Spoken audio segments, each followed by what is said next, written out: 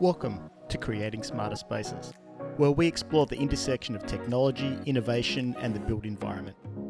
Produced for corporate real estate, facilities management, and workplace technology executives like you, this podcast is your go-to resource for staying ahead of the ever-evolving world of smarter spaces.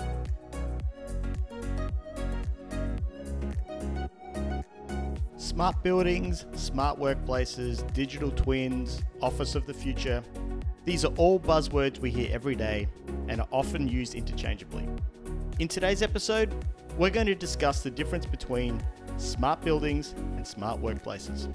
How should you think about the delineation between the two of them, the roles they play in your portfolio, and what you, as a corporate real estate, facilities management, or workplace leader, can do to keep pushing the industry forward? I'm your host, Michael Przytula, and this is Creating Smarter Spaces. So let's dig in. Today, I want to dive into a topic I feel there's a lot of wishy-washy confusion on. A topic where many catchphrases and industry terms get used interchangeably, and one that I think there needs to be some clarity in the market on. That topic is what's the difference between a smart building and a smart workplace. On a weekly basis, I hear these terms used almost interchangeably, and I think we could all do with some level setting on the difference between the two. So that's what we're here to talk about today. Let's start off with my definition of a smart building. When I talk about a smart building, I'm talking about an entire structure, from the core and the shell, operating in a smart way, being controlled by some type of technology.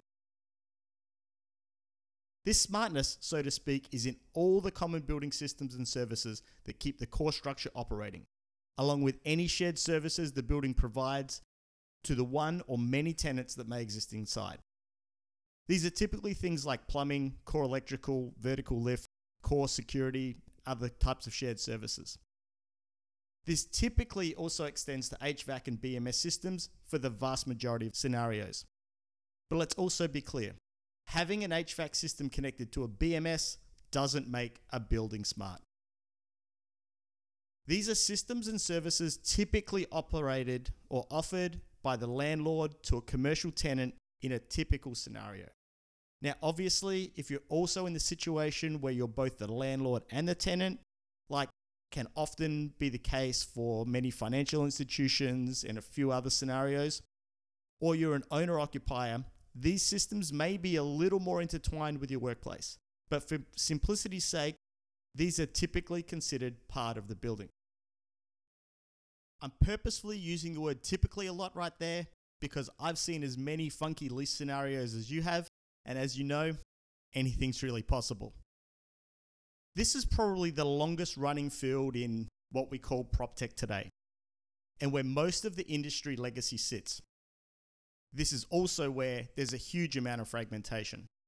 I was just recently at Realcomm and IBCon in Las Vegas. There were over 200 exhibitors on the floor, most of them offering some type of smart component for a building. There was everything from a sensor to detect if a pipe was frozen to an IoT-connected natural air filter that contained a live plant. Little shout out there to Origin Air. If you want to look at a great product that they've got, I'll put a link in the show notes for you.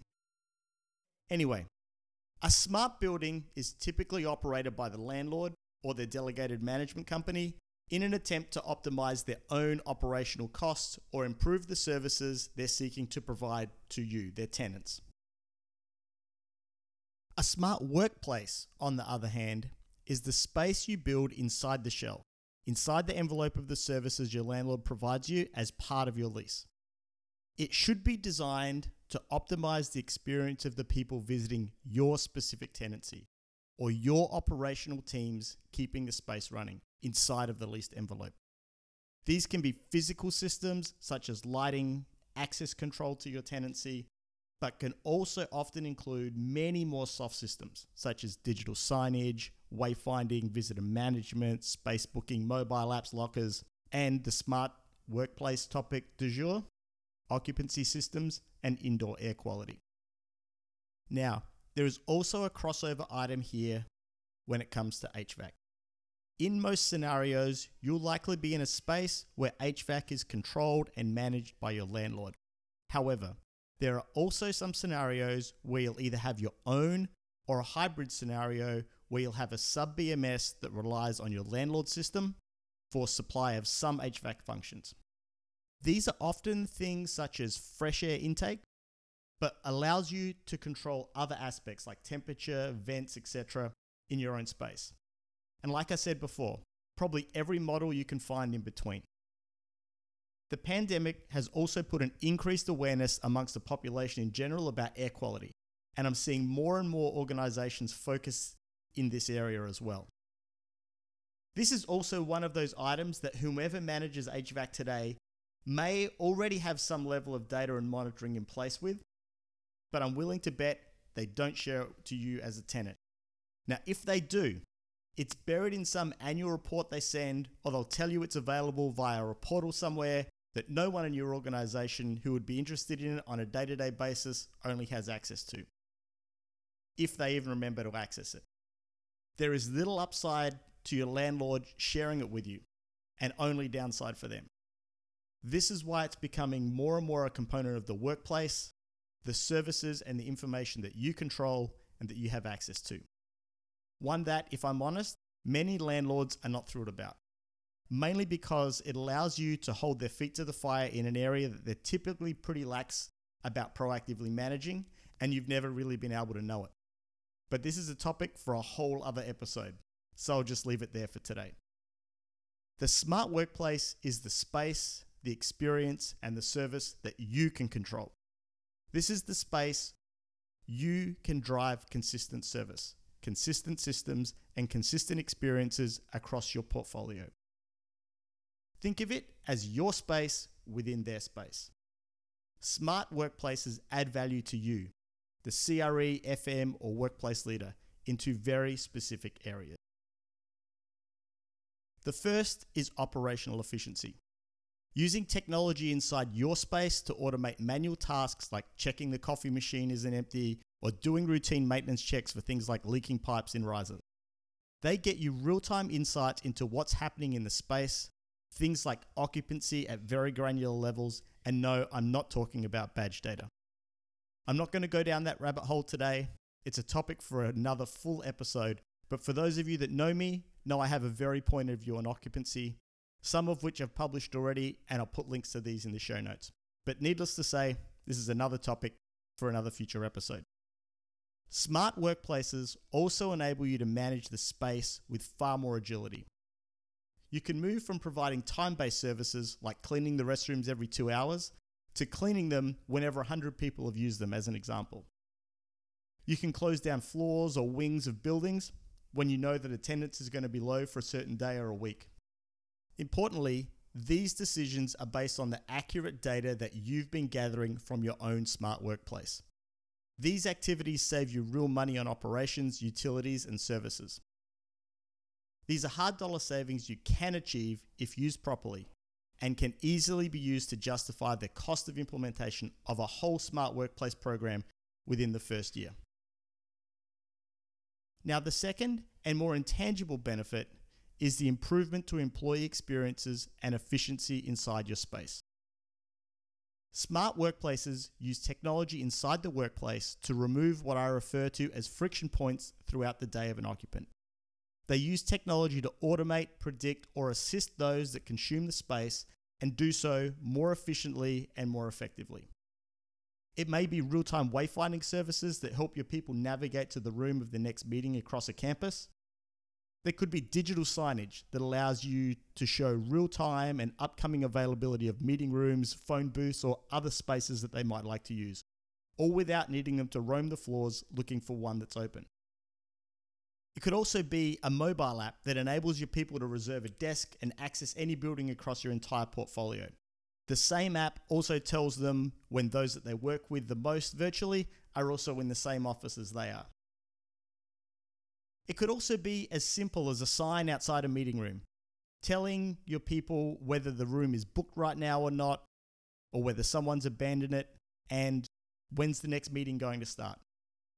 These are just some very simple examples of what a smart workplace is capable of delivering when it comes to experience. And while it's difficult to derive a hard value for these because no one is sending you a bill with the cost of how many hours someone roamed the floors looking for somewhere to sit or to find a meeting room each month. There's certainly other ways to measure the impact they have had on your business. I also believe the workplace is now more than ever a key part of the employee value proposition when it comes to attraction and retention of employees. Whether your people are required to go in 5 days a week, or even they choose to come in every few months, 1 or 2 days, no one wants the picture of their workplace in their mind to be a cube farm from the 1990s with a corkboard on the wall. As a CRE, FM, or workplace leader, you own the picture that's built in their minds, the memory of the physical accumulation of your brand, and that is the place that they work. The thing about creating a smart workplace, it's not about having a system or a tool. A smart workplace is created by you for your people to give the experiences that you want. It's part delivering standardized, optimized operational rigor to how you operate services in your portfolio, and part crafting a unique experience to both improve the efficiency of your people when they're in the space. As I just mentioned, I also believe it forms part of your brand, your employee value proposition, to help make come to life who you are as a company and what it's like to be part of the team. We've been doing this through architecture and interior design in spaces, arguably for decades. Smarter Spaces is how we continue to do this in the digital age. Before I continue, I'd love to hear your feedback on the show or topics you'd like to have me cover. So please connect with me on LinkedIn. My name can be a tricky one to get your mind around spelling. Don't worry, it's me, not you. Just use the quick link I've set up for you at smarterspaces.live/connect. That will take you straight to my profile page, and please shoot me a message. I'd love to hear from you. Now, back to the episode. In an attempt to add value to tenants, I have over the past few years seen many landlords rush out to try and bring digital services that should sit in the workplace to tenants at the building level. Some examples I've seen multiple times now are landlords building mobile apps for their buildings, or wanting to provide tenants occupancy reporting or space booking capabilities. Unless you're a really small organization and this is your only office or your only major office, this isn't the place to be getting these services from. Why? Well, because everyone implements them differently. Do you want your employees that go to your San Francisco office one week needing to download, say, application A, and then they go to New York the following week and have to download application B? Even if so, how are they supposed to know they're supposed to do that? Trust me when I tell you this is a model that doesn't work and your employees will not use. There's too much friction. This is exactly what Smarter Spaces are trying to solve for. The same goes for occupancy. One landlord gives you occupancy based on the number of badge swipes at a turnstile, and the other gives it to you with some sensor they've put into an elevator lobby. They're measuring two different things. And I'll also add to this, do you want your landlord to have full access to your attendance numbers for the past X number of years when it comes time for your lease to be renewed? I'll leave that as a question for you to answer. I'm a strong believer that you need to be in control of the services you offer inside your space. This enables you to consistently control what you're measuring across your portfolio, and you're providing your employees and visitors a consistent experience in your spaces. Now, there are benefits to building a smart workplace inside a smart building. There should be, and I've been lobbying the landlord side of the industry now for some years to do the work they need to do to bring more value to everyone. We need them to offer more digital services that you can tap into versus digital tools your people need to use directly. This is what the IT industry calls microservices. They need to enable you to easily interact with the services they are providing in the building via your own platform and tools. These will not only allow you to provide better service in your space to your occupants, but it will also ultimately make their lives as building operators easier as well. One classic example I continue to see is the sometimes days of delay that goes on between when somebody gets issued an access card to your space, say a new employee, and the time that it takes for them to be enabled in the base building system. This is something that should occur in seconds, not in days. We shouldn't be emailing spreadsheets to building operations for someone to key some kind of access number or access card details into what in many cases is the exact same access control system that you've got deployed in your space, or uploading this file via text into some unsecured FTP site. It's 2023, people. This isn't 1983. There should be no human intervention or time-based delays required to make this happen, period. The same goes for elevators. Who's sick of pressing the elevator call button at lunchtime or at the end of the day, only for the elevator doors to open and only see a car full of people? If you were in the office, I bet this happened to you last week. This is a common scenario that is so simple to solve.